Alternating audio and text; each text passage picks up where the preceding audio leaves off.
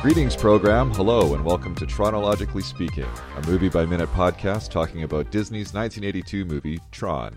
This is Minute 40. I'm your host, Duncan Shields, and with me today is my exceptional, gallant, and ingenious guest co-host, Brett Stillo. Welcome, Brett. Oh, wow, you put me in a corner. Now I actually have to sound smart. Well, I'll try, though. Hello, Duncan. Thanks for having me on your podcast. Oh, you're welcome. This is a lot of fun. This is a movie I loved way back in 82, and I'm excited to talk about it. I haven't really thought about this movie in a while. Why don't you tell us a little bit about yourself? Myself? Well, I'm a part-time podcaster and a full-time goof-off, and I do filmmaking and some writing, and I've done some of these movie minute podcasts, though. My cohort Josh Horowitz and I we're kind of rebels because we do these 5-minute podcasts. Minutes. Okay. Yeah, very controversial. We're doing it once a week, 5 minutes, where it's very controversial. Some people don't talk about us, but we did 5 minutes of trouble, where we talked about another movie from the 80s. That being Big Trouble in Little China. And then we followed that up with 5 minutes of Bonsai, the unofficial movie in that franchise. We loved connecting Buckaroo Banzai and Big Trouble in Little China. There's some interesting thematic connections. So, but yeah, this 1 minute per episode thing, it doesn't work. It's a complete waste of time. It's 5 minutes once a week. It gives you more time to sleep and eat, personally, but that's my thoughts on it. I feel that for sure. It definitely takes up a lot of time. That's one of the first rules of these movie-by-minute podcasts is if you start it, finish it. Because I realize why that rule is around now, because about halfway through, you're like, what have I done? Oh, yeah. This is taking up so much time. Oh, but yeah. I kind of like that. Yeah, and you don't want to be one of those podcasts that everybody sort of talks about. Never like publicly, but hey, whatever happened to the so and so minute? What happened to those guys? Well, they were working on it, and then they just disappeared. You don't want to be that, right? And plus, I love this movie so much. I couldn't believe it wasn't already on the list. So I just wanted to get in there and do it. It's a near and dear to my heart. So I'm glad I got the chance to do it. Oh yeah. This is it's a funny thing. I mean, Tron has influenced so many movies. Yeah. And even though Tron Legacy, I think that did well at the box office. It did good. Yeah, it just seems like it's kind of faded from memory again. Yeah, well, it'll be interesting to see what happens with the Disney Plus, because they need lots of content. Right. I'm sure you've talked about this in previous episodes. I do think I saw they're developing a new Tron series or something for Disney Plus. Oh, good. I didn't see that. I know they've got a ride. I know it's still a property that's getting passed around inside Disney, and I think they're just trying to figure out, so do we reboot it? Do we make another sequel? Do we do a cartoon? Do we do live action? What does it look like? I think there's a lot of variables, because I watched Legacy recently, and I was like, that's a really good ender. That's a good capper. Yeah. And it really where do you go from there, right? Yeah. I kind of had mixed feelings about Legacy. Overall, I liked it a lot, but one thing I thought was great about it was it really was a good franchise reboot. Yeah. And I truly, at the end of that movie, it's like, okay, what happens next? Where do we go from here? And that was 9 years ago. Jeez, that was 9 years ago. Wow. Yeah. When I looked up Legacy, and I was a little surprised, because I thought, that movie was more like 5 years ago. It was like 2010. I saw a tweet the other day that was like, the year 2000 was almost 20 years ago, which is strange because 1980 was also almost 20 years ago. Yeah, very. Something I feel that. I'm like, oh, wait a second. Well, I think that's one thing about this movie, and just looking at pop culture in general over the last 40 years is, in a lot of ways, we've had massive changes in some things that are almost sort of internal or invisible. The technology definitely, but in a lot of ways, it could very easily be 1980. We just need a few more Pontiac Firebirds on the streets, and and I think again that's this movie. There's certain elements it's dated. But it still looks sharp. And I think in these minutes we see, even though it's analog technology, it's still a very sharp-looking movie. And again, you see its influence on, I'll just say it, Stranger Things. Sure, okay. Stranger Things, for example, I think just there's an aesthetic, there's like a color palette they are definitely drawing from with this movie. Well, that's the first time that there's been a comparison drawn between those two properties on this podcast, so that's pretty cool. Yeah, I don't think it's direct. Not direct, but of the era kind of thing. Yeah, it's there. I think it's just that neon glow.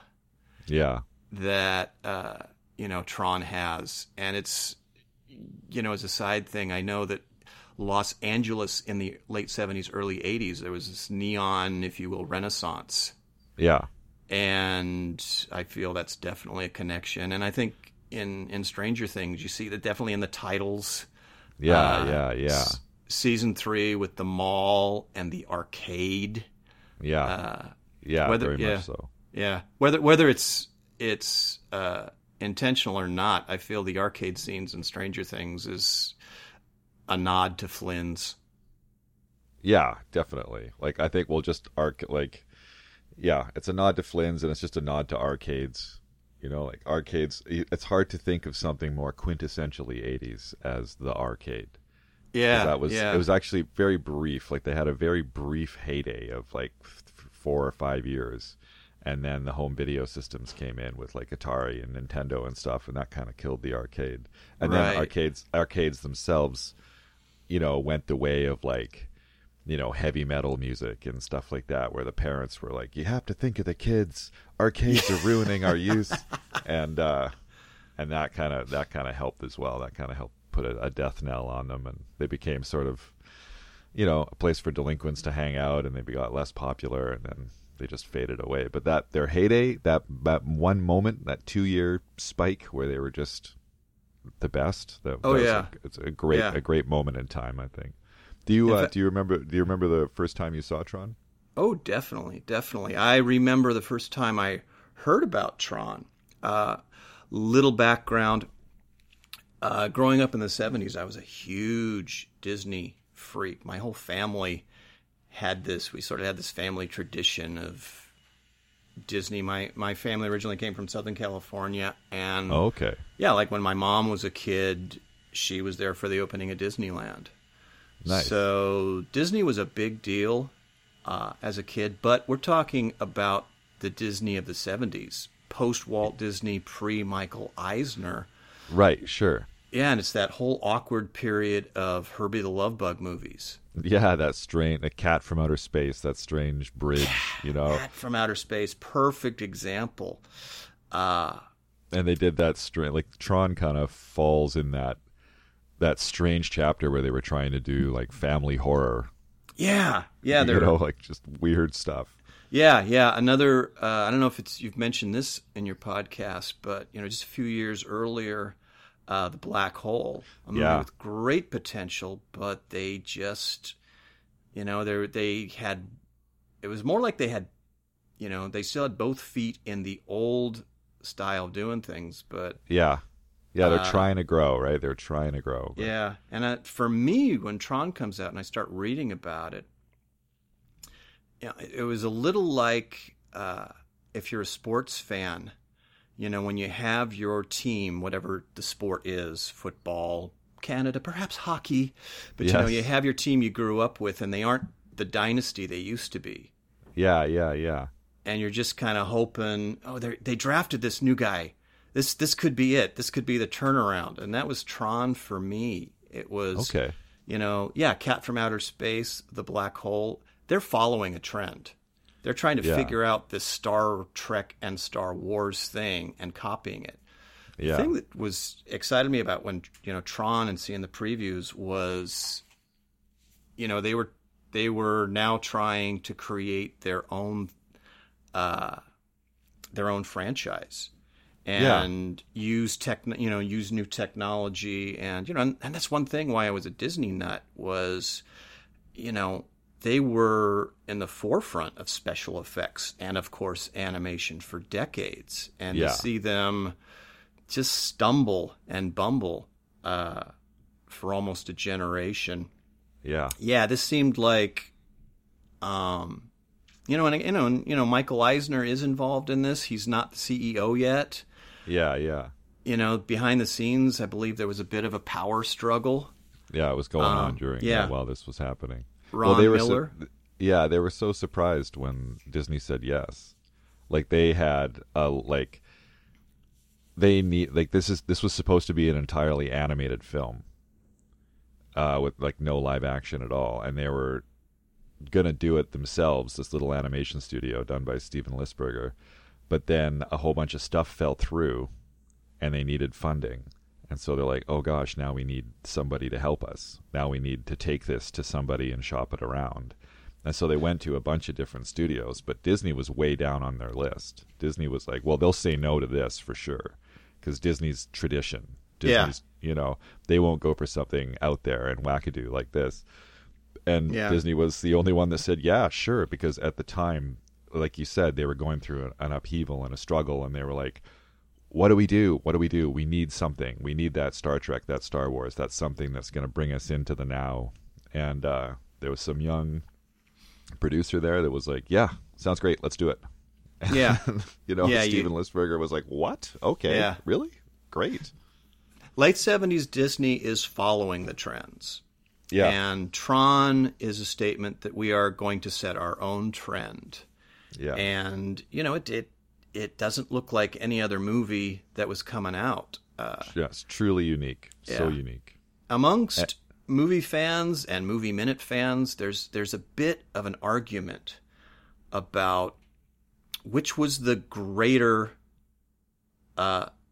year of summer movies. Was it 1982 or 1984? Yeah, for me it's 82. But I understand the 84 argument for sure. Yeah, I think I would give 84 a slight edge. Oh, yeah? Yeah, just, I'm a huge Ghostbusters fan. I'm a huge Gremlins fan. Sure. And, of course, Buckaroo Banzai. But, yeah. A little background. I graduated from high school in 82. Okay. And I spent my entire summer at the movie theater. Yeah, and, no doubt. Yeah, it was. And again, just to go back, when I was a kid, at that key time to go to movies, there were no summer movies for kids. Right. There were, if you were lucky, there was one Disney film they would release. I don't know, every 3 months, every 6 months. But I like to tell the story that when I was in 1972, I'm 8 years old, and my parents moved to the suburbs, and there's local movie theaters. I can ride my bike, not my bikes. It's a little hard to do that in plural.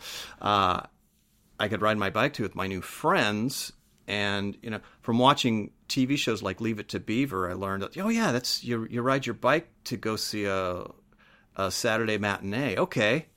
Can I do this? My parents are wholeheartedly like, yes, we've moved to the suburbs. We want you to go see a Saturday matinee. What's playing? Deliverance. Cabaret. Play It Again, Sam, with Woody Allen. And I have a very clear memory of my parents just looking at the listings and really wanting me to have this American childhood experience, but just sort of scratching their heads. And, the best they could do was the Poseidon Adventure, which is not a kid movie. No. And, that's the difference between a 70s kid and an 80s kid was, I was a little deprived up until 1977. when things started to change. But by 82, yeah, I had a bit of a sorry, we can edit this out. Yeah. Yeah, I was a bit undernourished. So even at 18, suddenly, there's a new movie every week to go see. 6 weeks of just unrelenting hits. Yeah, just yeah. hit after hit after hit. It was an amazing year. Yeah, and there's this sudden, there was a choice. Yeah. So what do you want? Yeah. So what do you want to do? Poltergeist or Star Trek? And they're arguing amongst friends. Which one do you want to see more? Yeah. So yeah, you're no longer going to see movies just by default. You've got like, oh my gosh, there's a choice. We could see this or that. Yeah, exactly. So yeah, I was very excited about Tron. I remember the Time magazine article on it. In fact, was it a cover story? Tron, he was on the cover of the Rolling Stone. Okay. I don't know if he was on the cover of Time. He might have been. There's a famous cover of the Rolling Stone with Jeff Bridges in his getup. He's not wearing a helmet. He's not wearing a helmet, but it's the black and white. He's not black wearing and the white helmet, cover. and he looks slightly stoned. A little bit high. Yeah, just a little bit. But I think that's just his natural, because the natural cast of his face. Right, He's right. Just pretty chilled out. Yeah, I've made notes about that as far as minute 40. But so yeah, I was very excited to see it, and I think I did multiple viewings that summer. And the topper is later that summer going to Disneyland. And we were talking about arcades, and Disneyland at that time had one of the best arcades in the world. It was called Starcade in Tomorrowland. Awesome. Yeah, it was a fantastic arcade. It was a lot like Flynn's. It was 2 stories. It was very retro futuristic because it was in the heart of Tomorrowland, right, near the entrance to Space Mountain. And yeah, they had the Tron video games there. And the memory could be clouded, but it seems like the Tron video game, like the console was very elaborate and since it was at Disneyland, it was a little fancier than you'd see at local arcades. And as I recall, you could play different, like you could either choose to do light cycles or space paranoids, or it might have been per level. That you start off, did you start off with the discs and then move to light cycles or something like that? I think I'm not sure if you could choose. It's been a while since I played the game, but I think it was levels. I think you went through the grid bugs, then the light cycles, then you had to shoot the barriers around the MCP. Right. Yeah, I remember that now. So, and then there was a tank. There was like a tank battle zone level as well. They didn't have a level like they've got in minute 40 of the throwing the discs around, which is too bad. I don't know how they would have made that into a game, but yeah, they didn't have that. Kind of see it as maybe like Pong or doing something like a Space Invaders shoot game. That's what they say with this minute here. Is they say that this whole sequence was a mixture of Hi-Li and Pong. Thank you for mentioning Hi-Li. Yeah. Well, let's get this. That's a segue, folks. That's a segue. That was a perfect segue. So let us proceed to minute 40. Minute 40. What happens in this minute? Flynn starts his first game against fellow new recruit Crom, who we met briefly earlier. And back in the cell, Tron and Ram discuss the new guy for a little bit. So there was, at the end of the last minute, there was a yellow square of light that silhouetted 2 figures, and the yellow square of light silhouetted. They end up in the middle of concentric bullseye circle-shaped platforms on either side of the door with walkways leading up to them.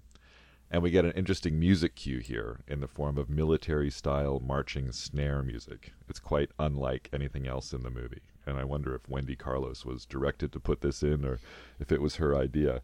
Because I like it, but it does stand out as something a little different from the rest of the film. It almost feels like an execution is about to happen or something like that, which I guess is the point.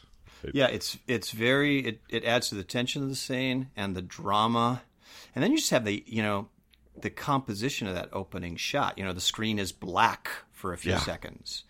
And then slowly the lights come on and just the setup here. Something also to bring up is we've got something else happening in pop culture, and that's music videos. Yeah. And this could be the beginning of a music video. There's a certain rock and roll look here. And Wendy Carlos, and it's a great setup. And, in a sense, this could be the start of the movie. Yeah, this could be the start of the movie. This is a wonderfully composed shot that could be. I agree with that for sure. And I like how Flynn and Crom here, like, Crom looks up to Flynn with a defiant, dead-eye stare, like he's a tough guy, and Flynn just gives him his big, goofy Jeff Bridges smile, like, yep. Classic Jeff Bridges. I Classic. think. Yeah. It's an allusion to that guy on the cover of Rolling Stone. Yeah. Yeah. I think one thing that is great about this movie is Jeff Bridges' performance. Well, he's the linchpin for sure. Yeah, he's a definite linchpin, but it's his whole attitude. A movie like this, with the setup, Flynn could have been much more. Oh, I'm trying to think of a character and a scenario. Flynn could have been much more. What's happening? What's going on? Yeah, and Jeff Bridges rolls with it. And like this scene, he's like, oh, we're gonna play hyperball. Cool, all right, fine. He's sort of, he is a stranger in a strange land, but in a sense, he created it, and he's sort of, it's a classic Jeff Bridges kind of bit where he's, he might have the line, I can't believe this is going on, but he laughs at it. I don't believe that. What can you dig this, man? Yeah, well, and that's his. That's like. His role is the same as him, and he brings himself to the role, so that makes sense. But like, he read the script, and a lot of people passed on it because they were like, "I don't understand what the heck this even is." He goes into a computer. There's programs. I don't know what's going on, and so a lot of people passed on it. But he was like, "Hey, that sounds wild. Sure." Yeah. And like he met with the director, and the director is like, always says, like. Jeff Bridges was the first person to just be totally on board and be into it and say, "Sure, let's do it. That sounds wild, man. Wild." Yeah. I don't get it, but I'm into it. And one thing I read is, you might have read this. They apparently had Tron video games of some kind, or maybe they were just playing Atari video games on set. On set, it was. They didn't have Tron video games, but they just had our little arcade machines off the corner, out of camera range on the set for between takes. Yeah, and apparently, among the cast, it's interesting. It's a generational thing, because nowadays you probably have to have video games, or I'm sure, in actors' trailers, they've got. A system or a console. Yeah, their systems. They're consoles, and they're going, and they're probably having contests. But what I read was apparently none of the other actors were interested in playing video games, except for Jeff Bridges. Yeah, I heard he was really into it, but I didn't know that the other cast members weren't that into it. Yeah, because they had to call they'd call him to set, and he'd still be like going for a high score, and he'd be like, I'm doing more research. I'm doing more research. Yeah, and I think that I think we see that here. That it's set up as a tense scene, and you see Crom is he's got the game face. He looks like a professional wrestler. Yeah, and that classic goofy lopsided grin. Well, I just think Jeff Bridges, like, in the novelization and in the screenplay, or like it's made clear that he thinks he's going to be taken to an arcade. Like he thinks he's going to go play some video games because he's like, video games, great, sounds awesome, no sweat, I got this, I know how to do that. But I don't like, even now he doesn't realize that these are fights to the death. Right. He's like, sure, we'll go play some tennis. I love this world, you know, and he's not really understanding because Crom here, Peter Jurasik, who's, I think most science fiction TV fans know him from Babylon 5. He was on Babylon 5 for a lot of seasons. Right. I think he nails it in this scene because, like, Flynn doesn't realize what's at stake, but Crom does. And that, if I was going to step into an arena for a fight to the death and my opponent gave me that goofy, lopsided smile, that would scare the hell out of me. Yeah. I'd be like, what? Either this guy's an idiot or I'm about to get killed immediately, right? Yeah, exactly. It's, because he just doesn't take Crom seriously. Funny thing, I did not recognize Peter Jurasik at first. I forgot he was in the movie. And also, you know, I definitely knew him from Babylon 5. But, you know, that's another fun thing about this movie is there's a lot of character actors who, when I was a kid and I saw this, didn't register. But now, you know, almost 40 years later, you know, all these people have, you know, huge bodies of work, and you go, okay. So, and, and, you know, I kind of wonder if, you know, there's that interesting connection with Boxleitner and Jurassic. I don't know if that, you know, just a happy accident or a casting director said, you know, was involved or something like that. Because they both ended up on Babylon 5, right? Right. And then, you know, just a funny Babylon 5 trivia, because you gotta love Peter Jurasik. He just has a mug. He has one of those faces. He really does. Yeah, and he, you know, there's a score of other guys who have that mug too. I just blanked on his last name. You know, a great character actor, Wayne, you know, Newman not Wayne Newman, but you know, played Newman on Seinfeld, and of course, and Jurassic Park and stuff like that. Jurassic Park, and you know, they look alike, and you know, also the late great Stephen Furst, Flounder from Animal House, who ironically, you know, he and Jurassic were on Babylon 5 together playing. Were they the Zentradi? Or something like that. Yeah, but you know, they had you know, they had the very goth peacock hairdos. Yeah. So right. I thought that was a little ironic because I thought, is that Stephen Furst? Oh no, it's Peter Jurasik. It's his boss on Babylon 5. So that's right. You know, they were definitely like, hey, let's have these two guys with mugs, and so yeah, it's you got the cool guy who you know, he's like Jeff Spicoli, and you get Flounder, and they're going to play High-Lie. They're going to play High-Lie. Yeah. And does anybody remember High-Lie? Well, we'll get into High-Lie in a bit here. I did some research on High-Lie, but right now, so the gold glowing door behind them closes, leaving them in blackness except for the white outlines of the rings and the walkways to the rings.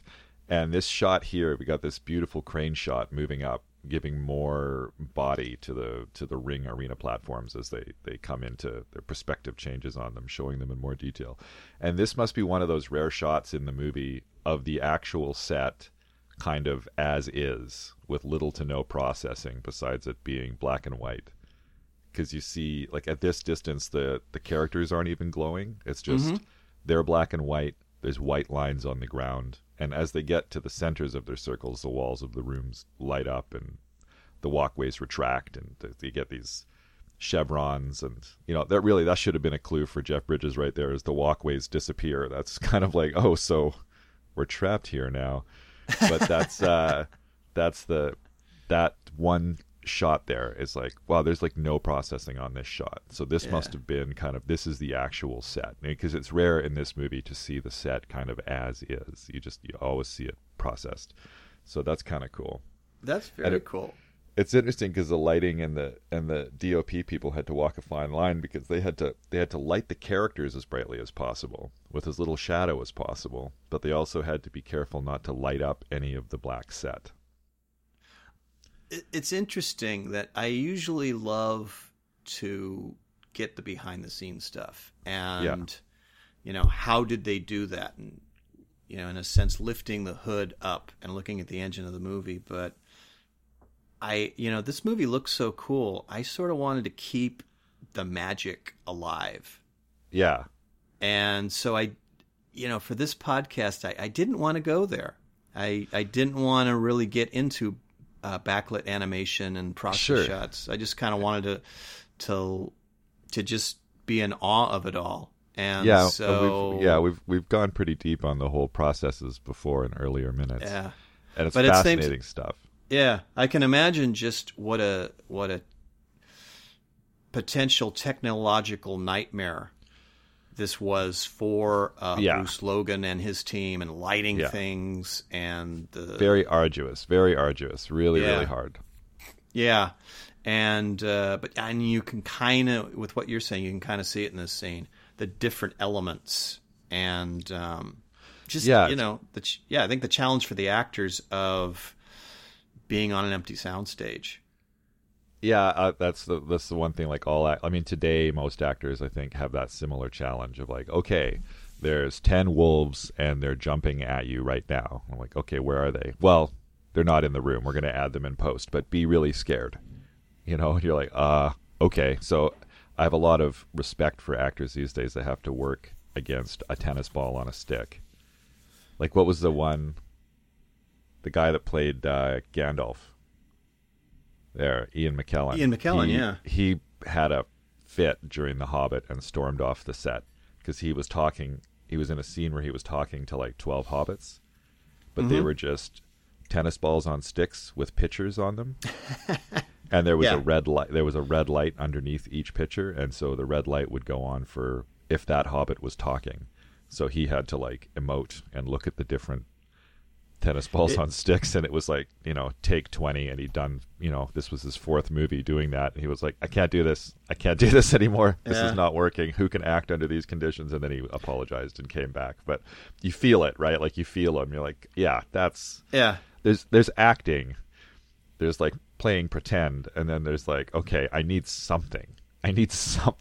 So, but at least in these scenes they have each other, right? And exactly. I think in an earlier minute, somebody brought up the point that all these struggling actors that, climb the ladder to eventually become big-time actors have probably done a lot of off-Broadway theater. And all those off-Broadway theaters are just black boxes.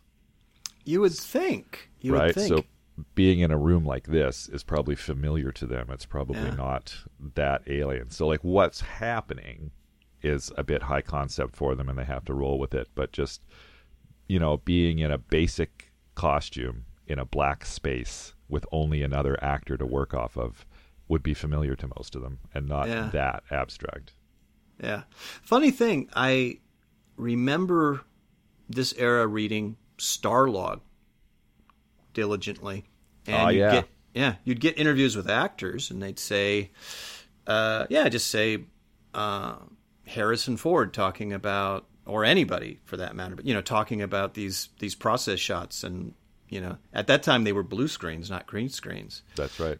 And just the difficulty of looking, and somebody saying, okay, now there's a spaceship coming towards you, and sort of grumbling about that, similar to Ian McKellen's Freak Out. And it's funny, as a kid, I just would read these and say, well, yeah, can't you imagine stuff? Can't you play? Can't you just kind of, take it back to when you were pretending there were, hordes of zombies coming towards you, or whatever. Isn't that what you do? Yeah. Isn't that your job? You're a pretender for a living, so you just got to pretend a little harder. And again, you'd have to look at it as something fun. I imagine you'd have to look at it as something fun, otherwise it would just grind on you. Yeah, and again, I think that's where, especially in this minute and in the next minute, the playfulness of Jeff Bridges. So, don't know what it was like on the set. I could kind of see maybe Bruce Boxleitner is struggling with some of his scenes, and I don't. This is so weird. Can I have a stuntman? No. He was like he talks a lot about being on the back of his horse filming a Western, because he was in a lot of Westerns before Tron. That's right. And so he's got this big handlebar mustache on, and he's reading the script for Tron on the back of a horse. And he's like, I don't get it. And he tells his agent, yeah, I pass. No. And then they came back and said, dude, we need you. And Jeff Bridges has said yes. He said, oh, Jeff Bridges has said yes. Okay, I'll do it. And then he said yes 2 weeks before they started filming, right? So it was like, or even shorter, I think. But he got kind of in there at the last minute, and then so he didn't understand a lot of it. And yeah, he's very well cast, I think, and it works well off of Jeff Bridges. But he's not called on to be anything more than kind of a, good guy Boy Scout kind of character. He's a bit of a shallow character. So that's like no fault of Bruce Boxleitner, but he does a good job, I think, with what he's given. He's a no-nonsense missionary almost, right? Yeah. I mean, I don't want to jump too far ahead, but, this minute ends with a very interesting shot of Tron, and I just forgot his name. Ram, the other guy. Ram, thank you. Ram. And Tron looks so stoic. And so stoic, yeah. Yeah.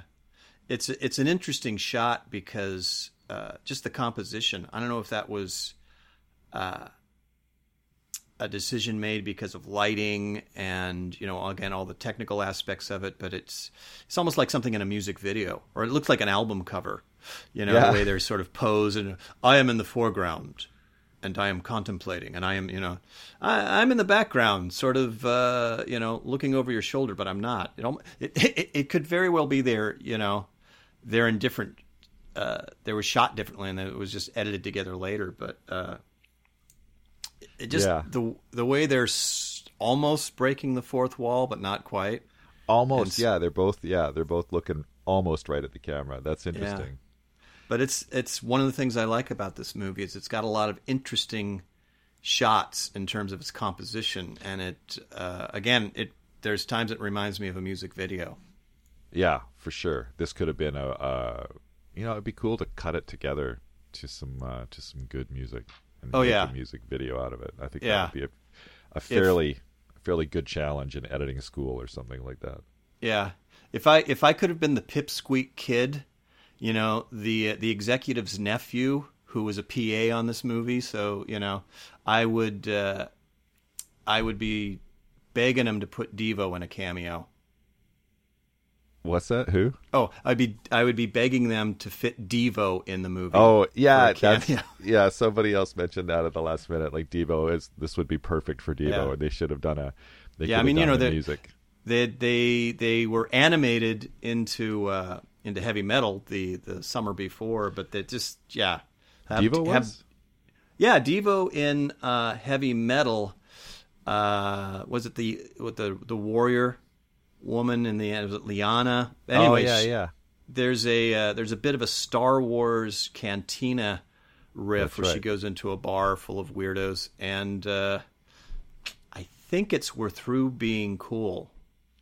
Gosh, it's been a while. But yeah, there's a weird, bunch of new wave cyborgs playing a Devo song, and it may not be intentionally Devo, but it is the band is synced to Devo, so right. I would call that a cameo. I think so, yeah. Yeah. So something about the art direction in this arena is the walls have a big green chevron on Crom's side and a big red chevron on Flynn's side. Right. And I guess the colors are arbitrary and don't take on the color of the actual program that's on the platform. But in the book, there's and in the movie, but they don't really go into it. There's blue, red, yellow, and green, and each of the programs have a different function. Like blue is for neutral programs that believed in the users, and some NCOM security programs like Tron. Red doesn't believe in the users and are loyal to the MCP and are sometimes military programs. And green is also military programs like the tank drivers, sort of more of a aqua or a cyan. And then a yellow is the hacker search programs like Clue was in the very, very beginning. So this arena looks like it might initially have been designed for fights between two military programs. But we'll see. But I can see that. Yeah. Maybe. And then so they get to the centers, and we see that each of them has that huge unwieldy scoop grafted onto their arms. Like that's called a cesta. And in fact, I'm not entirely sure that they still have right hands. It almost looks like an attachment for the Borg or something like that. It's not like a glove. It's like it's been welded onto their hands. Like they've been that's programmed, a really good point. Yeah. Like they've been programmed to have a different hand, which I think opens up a whole new world of possibilities. You know, you'd have shovel hands or sword hands or axe hands or whatever. And so, yeah, Crom raises his scoop, and Flynn kind of waves back like, okay, yeah. When in Rome, I guess, you know. Yeah, it's a classic whatever. Yeah. I guess we do this. And then there's a clunky buzzer sound, a really kind of harsh buzzer sound, and this hinged arm comes out with a sphere at the end and drops an energy ball down to Crom. It's a very weird. That arm is a very Don Bluth-y kind of animation.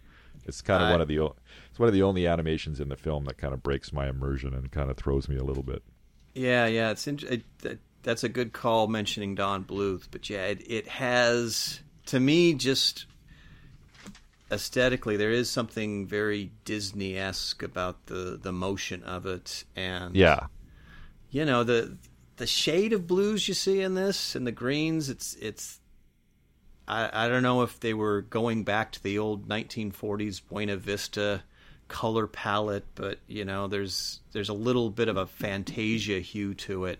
Yeah. It almost feels like a bit of a throwback to some of the original concepts for the film, because in the original concepts it had more squash and stretch and expressive-looking characters. There was like a bull. There was like a floating cowboy with no legs.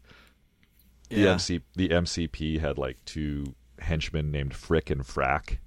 Right, that like comically did his bidding, and they were even like eyeing Robin Williams at one point to be the lead because they were thinking it wanted to be more comedic. One of the people that was involved in the inception of it was Bonnie McBird, and she gets a story credit in the film, but they ended up parting ways in the production pretty early on, and they ended up going more with Steven Lisberger's idea than her sort of more comedic tone. And it kind of seems like it was a bitter break, which is too bad. But when I hear about the concepts, I'm kind of happy that we ended up with what we got, rather than the more sort of. I wouldn't have wanted to see this as a more comedic film. I mean, it would have been interesting, but I really like what we got. Yeah, because it's the, you know, the very serious tone. To me, it's there's a. In terms of its tone and its drama, it reminds me of one of my favorite Disney films, 20,000 Leagues Under the Sea. Yeah. Which is, you know, just a straight-ahead, two-fisted adventure movie. And while very different films, I feel that they both have, you know, a very grim kind of an outlook. It's, you know, both movies have characters on missions. Yeah, and nothing's going to get in the way of completing that mission. And, it's been a while. I haven't seen that movie in a long time. I should watch that again. Yeah, but I mean, again, you know, that's a movie that, you know, was cutting edge special effects in 1954, and you know, Disney was, you know, really made a statement. You know, it's like, top this, and you know, I think they, you know, for a while they could kind of hold that one up. But that was their big sort of, look at this. That was their full house for that year for sure. Absolutely. And I think this is, to me, you know, they had tried to do movies to kind of recapture 20,000 Leagues, like The Island at the Top of the World, but no, something missing. But Tron has, you know, Tron has some great actors. 20,000 Leagues has some great actors, and very little comedy, very little cute. Yeah. There's a few dashes here and there. Yeah. But it's a lot of, there's a lot of clenched jaws in both movies. Yeah, a lot of those clenched jaw muscles for sure. One thing that's interesting is when Crom, like it drops the glowing energy ball drops from the arm into Crom's cesta, and he catches it pretty easily. And he's nervous, but he's done this before, and we haven't seen him for a while. When we first met him, he was thrown into the cell saying, my user's going to be real angry. He's a full branch manager. When he hears about this, like he's just like a banking program or whatever. But we haven't seen him for a while, and he was able to catch this pretty easily. So he's been in a few fights, which means that he's killed a few people at this point. So he's this innocent little banking program, but he's killed a few people in the games at this point. So that's why he has like just a drop of confidence. He has just a little bit of confidence. So he's killed at least one person and maybe a couple to survive. Yeah, that's interesting because I forgot his backstory, or that it alludes that he's an accounting program. Yeah. Because he is out to kill Flynn. He's got murder in his eyes, and it's that great contrast. It's the guy who is going to win at any cost, and it's the guy who's just, hey, it's just another game, man. Yeah, right. Yeah, and because and then he says one of my favorite lines in the film. He looks right at Flynn and he says, "You think you're going to wipe me right out, don't you?" And it's just, he's such a good actor because it's so full of bravado, but it's also scared with just a bit of confidence, and it's still, I mean, that's something that I say to myself to this day. Like if life is crowding me, or it's getting too much to bear, or some project I'm working on is like really kicking me, I just think, you think you're going to wipe me right out, don't you? And it makes me smile and kind of redouble my efforts and give it my all in the face of what looks like bad odds. But and Jurassic also says it with there's a little bit of a New York there.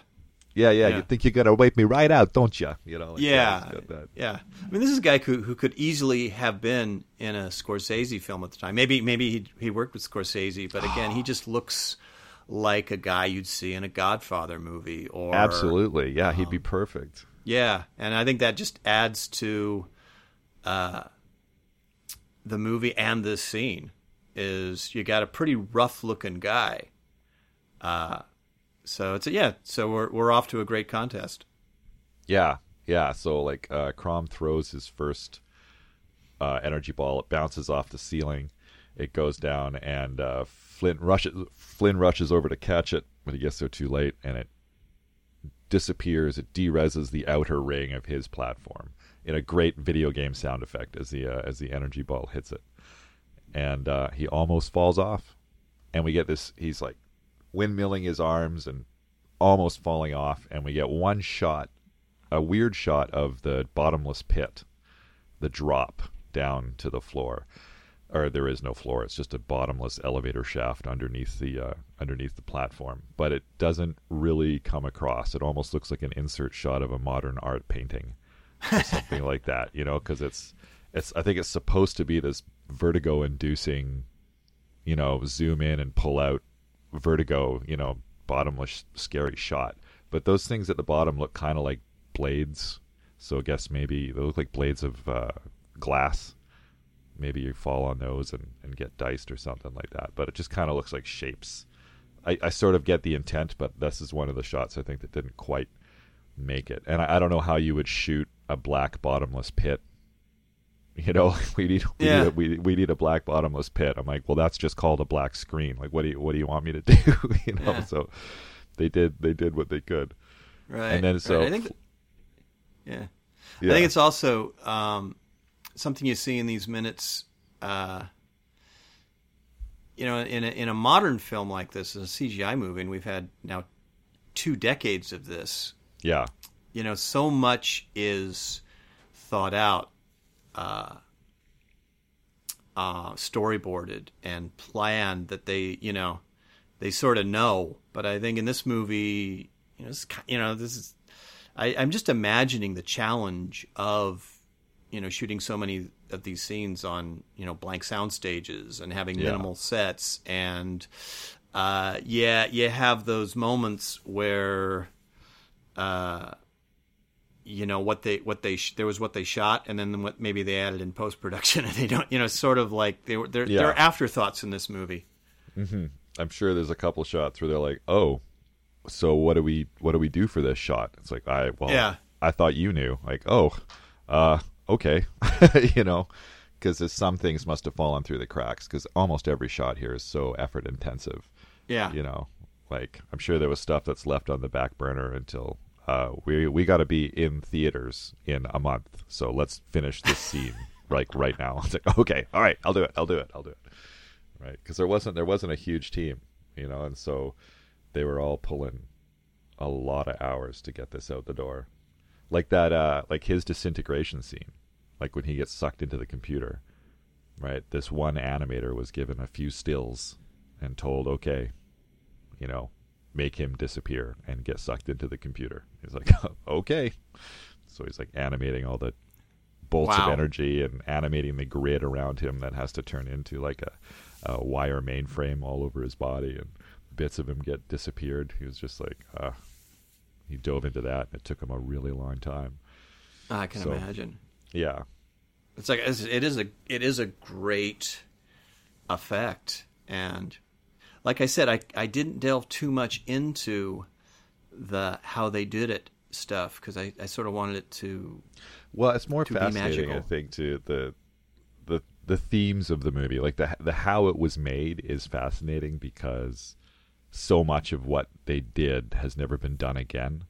Because like in the process of making this movie, they developed a lot of techniques that they've improved on while they were filming the movie. So they invented them, and then by the time the movie was done, they'd figured out a better way to do it. So the process was never done again. It was a one shot for this movie. Wow. But at the same time, like in this scene here, when they've got the energy balls in their cestas, the glow on their bodies from the energy ball, that's all hand done by animators from Disney that were working on The Jungle Book and stuff like that. Like these are effects animators at Disney that have been doing effects in movies for the last 40 years at that point. Right. So you've got all this old school animation marrying with this like bleeding edge invented just for the movie technology, and to make it all look, and it was 4 different effects houses that were doing all the different things, so to make it all look into one, the art direction needed to make it all look like a cohesive movie done by one production company it's a miracle. It's really amazing that they managed to get that all working. But anyway, so we get Flynn regains his balance. He realizes, oh gosh, this is real, and I could die. And Crom laughs, momentarily reveling in the triumph. And then we cut back to the cell, and Rom and Tron are talking. And Rom says, the new guy was asking about you. And Tron says, well, it's too bad he's in a match now. I'll probably never meet him. And Ram says, well, you might. There's something different about him. He likes him. And that's the end of the minute. But there's a good bit here. At second 55, just after Tron says, probably, he's like, well, he's in a match now. I'll probably never meet him.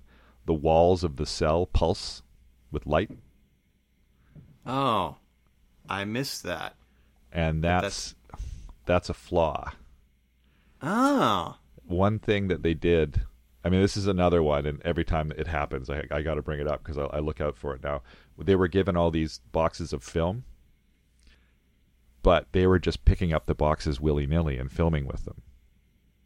So they were using box 56 right next to box 4, and there'd be these sudden jumps in brightness when they'd gone from one box to the next. And they're like, what is this? We can't use this. This is just going to... Suddenly the characters are super bright out of nowhere. And they were like, well, what we'll have to do is we'll just have to make the walls pulse with light or something, or make like an energy burst go past in the background or something, and that will light the characters up for a second, and that'll be the excuse. So this was what they did to sort of cover up the mistake, but it has the backhanded effect of making the world seem really alive and lived in, you know? A happy accident. Happy accident, as they say. I think that's one thing that makes this movie still, you know, so great all these years later. It pulsates in an unpredictable way. We are in this computer land of Oz, but it's in a lot of ways it's organic. You know, it's a computer movie before CGI, really. Yeah. So there's this definite organic. You know, you just mentioned hand tinted cells, which I kind of figured there was some of that going on. But, you know, that's painstaking and very old school. But I think that's one reason why this movie still looks so fresh all these years later. Yeah, like it's a certain level of timelessness to it because it's so high concept and out there, you know? And the art direction on it is just like, it's not dated in a way that other properties from the 80s are dated, you know? Yeah, very true. The real world shots are pretty dated. They're pretty firmly in the 80s, but that brings us to the end of minute 40, where I like to go over a little bit about the differences in the novel and the screenplay and the movie. Okay. But the novel, Flynn starts the conversation with Crom, and he says, "Looks like we're in the same boat here." Crom is a little mystified as to why he's seeing another blue program in the arena, but he figures Flynn knows what's going on and is down for murder and wants to kill Crom to prove his loyalty to the MCP, to become a Red Warrior elite. So he's like, this guy's out to kill me. He's out for blood. and there was a montage of a training sequence that was cut from the film, and they know each other from that. Okay, so there you go. The screenplay makes sense. Yeah, funny. I was such a novelization nerd at that time, and it's funny. I can't remember reading the novelization of Tron, but I figure that period I must have read it. But you know, and you get those. Yeah, one thing I love about novelizations is you get all that stuff from the screenplay. Yeah. That's cut out, and you get those, you know, those great little bits like that, like inner monologues, little explanations of people's motives and stuff like that. Yeah, it's really good. It adds a richness to the characters and also sort of fills in some blanks that maybe accidentally didn't make it onto the screen. You're like, why did this character do this? And you read the novelization, you're like, oh, I see. Okay. Well, I guess that wraps up minute 40. So that was a good minute. That was a good minute. That was a really solid minute. Where can people find you if they want to hear more of you? At my house, but online, our shows are wrapped. My show's with Josh Horowitz. But you can still listen to them. You can go back and listen to the thrilling adventures of Jack Burton on 5 Minutes of Bonsai. Oh, no, whoa. Again, the movies, they cross the streams. You can listen to Josh and I talk about Buckaroo Banzai on 5 Minutes of Bonsai. And we had some awesome guests on that one. Before that, we did 5 Minutes of Trouble. And that was about the adventures of Jack Burton and Lopan and all that good stuff. So you can definitely hear us there, and I might mention a few other things that I've been up to in our next episode. Yeah, so that's a reason to tune in, right? Yeah. And if you want to get in touch with us, you can check out more at chronologicallyspeaking.com. And if you want to get in touch with us on Twitter or Gmail, just go chronologicallyspeaking@gmail.com, or look us up on Twitter at chronologicallyspeaking, or join us on Facebook at the Chronologically Speaking Minute by Minute listeners page. Thanks to pond5.com for the opening and closing music, and special thanks to the Star Wars Minute that started it all. And go on over to moviesbyminutes.com and see if your favorite movie is there. I believe the 5 Minutes of Bonsai and the 5 Minutes of Trouble are both there. And They definitely are. If you don't see your favorite movie there, consider doing it yourself, because it's a labor of love, but it's a lot of fun to do, and it's a very welcoming and encouraging community. Do you want to try a little end of line on 3? Oh, what is the end of line? I think you sent me. Oh, you just got to say end of line. That's it. Oh, okay. Like the MCP. Yeah. Okay, you sent me, and I forgot about that one. So yeah. I thought, okay. Well, what is the end of line? End of line. All right. Abbott and Costello. Okay, on 3. Yeah, on 3. 1, 2, 3. End of line. Oh, nailed it.